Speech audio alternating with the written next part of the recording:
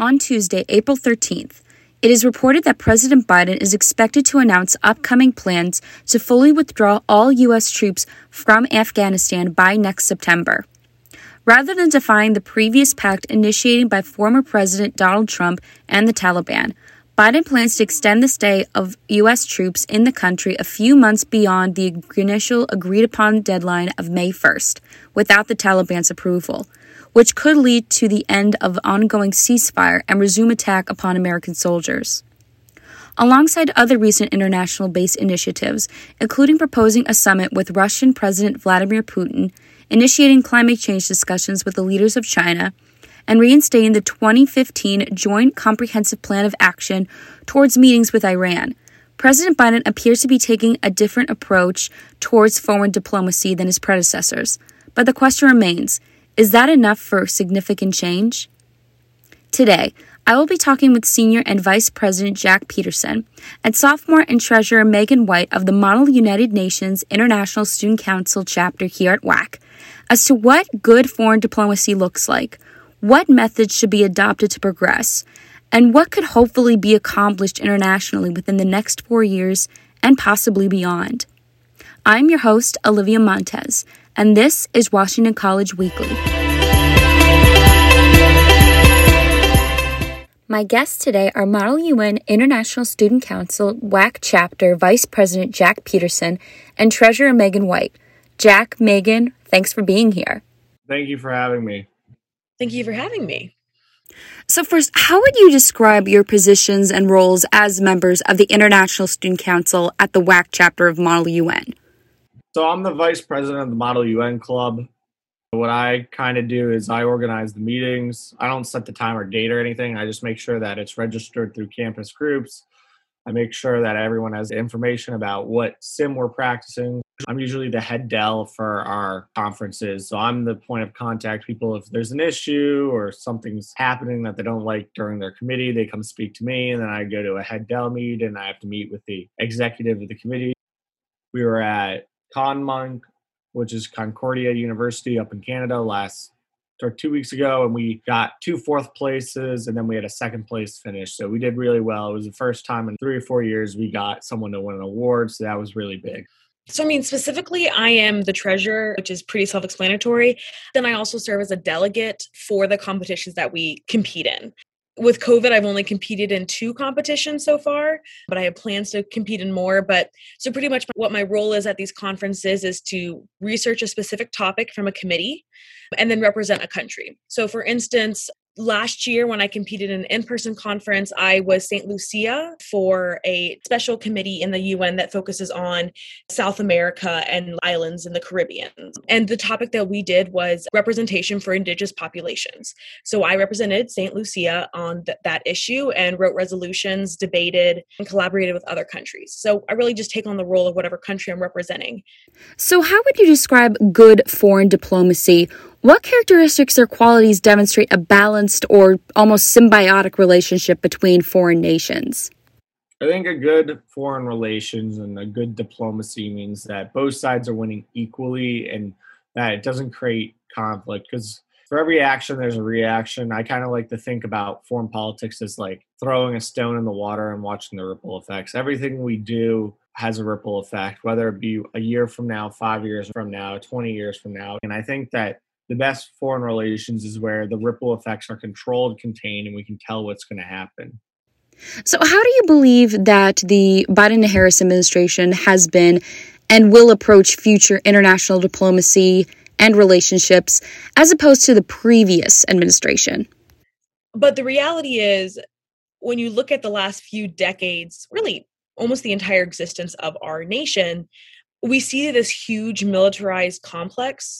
And it's the whole idea that our country is so developed into the military. You look at our budget, we invest so much money, and a lot of it is for show, to show off that we have a bigger gun than you do. I even remember my sister graduated from West Point last year, and President Trump spoke at her graduation. And I remember being really frustrated with his speech because it seemed a lot more like an ego contest. And I'm thinking, you just spent millions of dollars educating this class, and you want to focus on how big your military weaponry is, when these are the most educated people in our military? Shouldn't we be talking about how they are going to be diplomatic?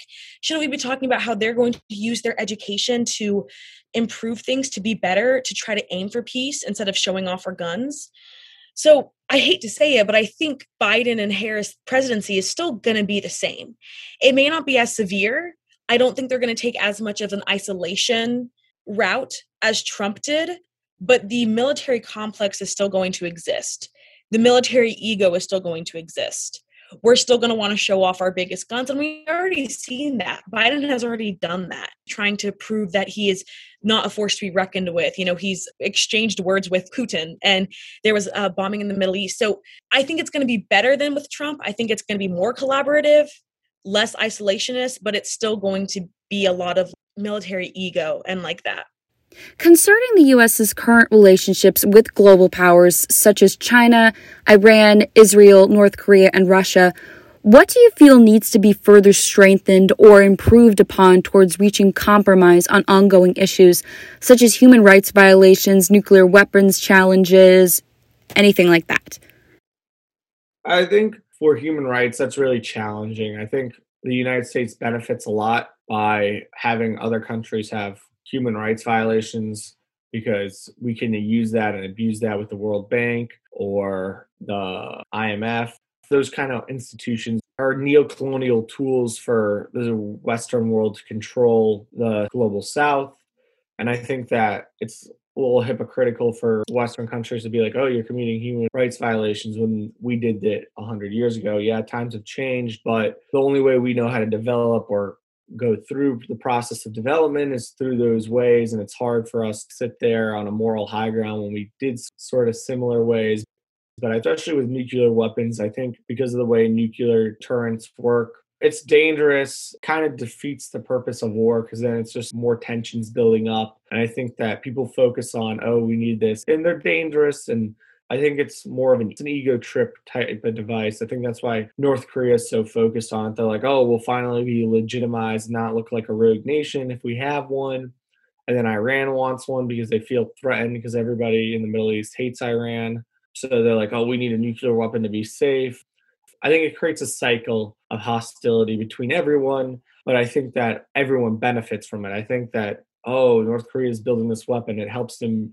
So the United States is not like, well, let's solve it slowly, because we still benefit strongly from this. If we want to think about, especially in democracies, that when you campaign, you need to have a platform. And when there's a common enemy that people feel united against, it's a lot easier to campaign. And so I think that's an easy talking point. It's like, oh, I'll stop North Korea. And like Obama said it, Bush said it, but Trump did it.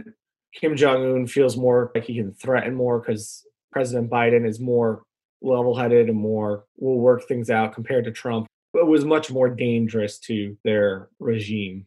And what methods do you believe need to be adopted to reach an agreement or a compromise that benefits both sides of the issues faced? Very much like Model United Nations. It has to be about collaboration and discussion. And I know I'm going to sound like a broken record, but collaboration, discussion, communication, understanding, and respect are big things. So when I read articles, I try to read different countries' perspectives because I find it interesting. When I was catching up on updates on the Iran nuclear deal, I read one from, I think it was like Jerusalem Times, and they flat out called the U.S. actions laughable. And it's so funny because then you look over to the Washington Post and they're kind of portraying it more as like this valiant effort by the United States. There's such an ego problem. The fact that Iran leaders and United States leaders have not met in the same room for the first few days of the discussions, they had a mediator going in between the rooms to talk about it. How are things going to happen from that? If there's a lack of respect and then refusal to collaborate, those are going to be issues that are always going to block. And I mean, the thing is, it has to be on every front. Each country has their own ego. I think that the United States is a little bit heightened, but that's also because I'm in the United States, so I see it a little bit more than I would if I was in a different country. But we got to get over that ego so that we can actually have collaboration, have discussions, and have those types of diplomacy that we actually need in order to move forward in anything. With all this in mind, what do you hope can be acknowledged or reached upon regarding the U.S.'s relationships with the countries of China, Iran, Israel, North Korea, Russia, and other global superpowers within the next 4 years of the current administration? I think we need to work together. My father always said that I don't think we all realize that we're all human until the day the aliens attack. We need to realize that we might not all look the same, but we're all the same people. We all have the same basic genetic makeup. We're all probably related if we go far enough back. But the earth is dying. We're destroying the world slowly by mining and excavating. We're committing human rights violations all over the world. And at the end of the day, none of that really matters. And our humanity and our faults are what makes us humans. But what we got to try to work on the next 4 years is just de-escalating it. And that's hard because you can try to de-escalate it, but someone will always want the power because people want the ego trip and then notoriety and to be the most powerful. But we all need to work together, and I think we need to stop trying to fight these wars. And I know it's hard for people in the global south to understand that because they've been so oppressed and attacked by these global north countries. But I think we need to look to the stars. I think we need to go into space. I think we need to build space colonies. I think we need to go mining in space to get the minerals. The world only has limited resources. And if we exploit that for building weapons, what's going to happen when we have another pandemic and we don't have the resources to build this or that? And I think we need to stop fighting each other. We need to learn to work together and come together and help each other and realize that the world is our home until we can build another one, that we need to stop fighting. We need to stop wasting our resources, our money on war. We need to realize that if we don't take care of our people, then we'll always be in war. But I guess in the United States, we're in a military-industrial complex that feeds off war. So what kind of benefit does that help the government? I'm an optimist in a lot of things, and I want to be optimistic. I don't think anything will change in the next 4 years. I think our relationships with allies will increase. For instance, we've already seen a lot of improvements with allyship in the Indo-Pacific Sea. So we're starting to have better relationships with Japan, India, countries like that. And that's really important with the whole South China Sea issues and Taiwan Strip. I do see in the next 4 years, like I said, we're going to go away from that isolationism that we saw with Trump and moving in towards more of open diplomacy, which is going to be good. But if I had to be honest, do I see major things changing with our relationship with China, Russia, Iran? I just don't. I also want to say that I kind of view myself as a pacifist. I don't like war. I think that a lot of it just has to do with fragile egos. Of course, though, I'm a 20-year-old from South Carolina who has never served in the military, has never done anything like that. So my perspective is obviously very different. I don't see much changing because the things that I believe are needed to change, so eliminating nuclear weaponry, demilitarization, and then just getting rid of the ego, I do not see those three things changing in the next 4 years, and honestly, maybe even my lifetime. Hopefully things will change though. I mean, Gen Z is powerful, and I think Gen Z shares a lot of similar ideas with me, so maybe when Gen Z takes power, we'll see some change. But in the next 4 years, I'm not sure if I see that. Well, Jack, Maegan, thank you so much for being with us today. We appreciate it. You're welcome. Yeah, thank you for having me. In other news, as of April 9th, the Washington College Contingency Planning Group had announced in a recent newsletter that the fall 2021 semester will feature in-person instruction and will continue to abide by 3 to 6 feet of social distancing between classrooms and other learning spaces, as well as continue to offer both on and off-campus housing for returning students and continue the practice of wearing masks and other coverings while on campus. The CPG is also currently evaluating the following items: whether or not to require vaccines upon returning, the continuance of online learning, and ongoing COVID-19 testing and similar protocols. Final decisions are yet to be announced. This has been Washington College Weekly. I'm your host, Olivia Montez, and I will see you next week.